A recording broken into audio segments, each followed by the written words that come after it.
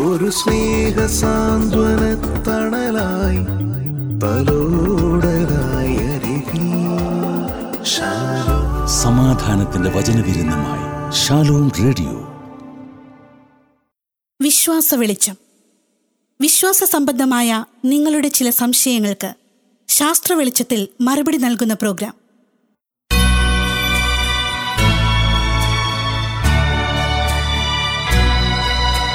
നിത്യമാം പ്രകാശമേ നയിക്കുകന്നെ നീ, ചുറ്റിലുമിരുൾ പരന്നിടുന്ന വേളയിൽ അന്ധകാരപൂർണമായ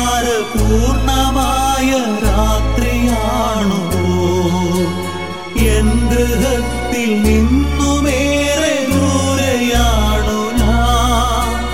നീ നയിക്കുക സാഗരം വിഭോ, നിൻ പ്രകാശധാര തൂകി നീ നയിക്കുക, നീ നയിക്കുക സാഗരം വിഭോ, നിൻ പ്രകാശധാര തൂകി നീ നയിക്കുക. ശാസ്ത്ര ഗവേഷണവും ദൈവവിശ്വാസവും എങ്ങനെയാണ് ചേർന്ന് പോകുന്നത്? യുണൈറ്റഡ് സ്റ്റേറ്റ്സ് ഓഫ് അമേരിക്കയുടെ നിയന്ത്രണത്തിലുള്ള നാഷണൽ ഇൻസ്റ്റിറ്റ്യൂട്ട് ഓഫ് ഹെൽത്തിന്റെ 16ാമത് ഡയറക്ടറും ഹ്യൂമൻ ജിനോം പ്രൊജക്ടിന്റെ തലവനുമായ ഫ്രാൻസിസ് കോളിൻസ് യൗവനത്തിൽ ഒരു നിരീശ്വരവാദിയെന്ന് സ്വയം പരിചയപ്പെടുത്തിയിരുന്ന വ്യക്തിയാണ്. വിവിധ ശാസ്ത്രീയ ചിന്തകളിലെ ദൈവ അസ്തിത്വ നിഷേധത്തെക്കുറിച്ച് ഗ്രഹിച്ചിരുന്ന അദ്ദേഹം പിൽക്കാലത്ത് ഒരു തികഞ്ഞ ദൈവവിശ്വാസിയായി തീർന്നു. താനൊരു സീരിയസ് ക്രിസ്ത്യനാണ് എന്ന് അദ്ദേഹം സ്വയം വിശേഷിപ്പിക്കുന്നു. 2006 പ്രസിദ്ധീകരിക്കപ്പെട്ട ദൈവത്തിൻ്റെ ഭാഷ, ഒരു ശാസ്ത്രജ്ഞൻ ദൈവവിശ്വാസത്തിനുള്ള തെളിവുകൾ അവതരിപ്പിക്കുന്നു എന്ന ഗ്രന്ഥത്തിൽ ശാസ്ത്രീയ നേട്ടങ്ങളെയെല്ലാം ദൈവ ആരാധനയ്ക്കുള്ള അവസരങ്ങളായി അദ്ദേഹം അവതരിപ്പിക്കുന്നു.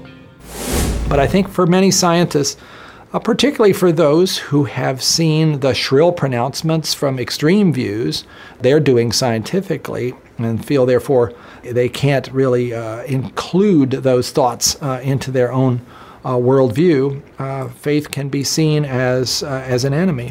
And similarly, on the other side, some of my scientific colleagues who are of an atheist persuasion are sometimes using science as a club over the head of believers, basically suggesting that anything that can't be reduced to a scientific question isn't important and it just represents a superstition and should be gotten rid of. Part of the problem is, I think the extremists have occupied the stage. Those voices are the ones we hear. I think most people are actually kind of comfortable with the idea that science is a reliable way to learn about nature, but it's not the whole story. And there's a place also for religion, for faith, for theology, for philosophy.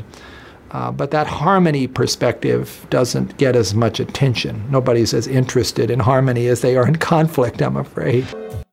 നിത്യമാം പ്രകാശമേ നയിക്കുകന്നെ നീ,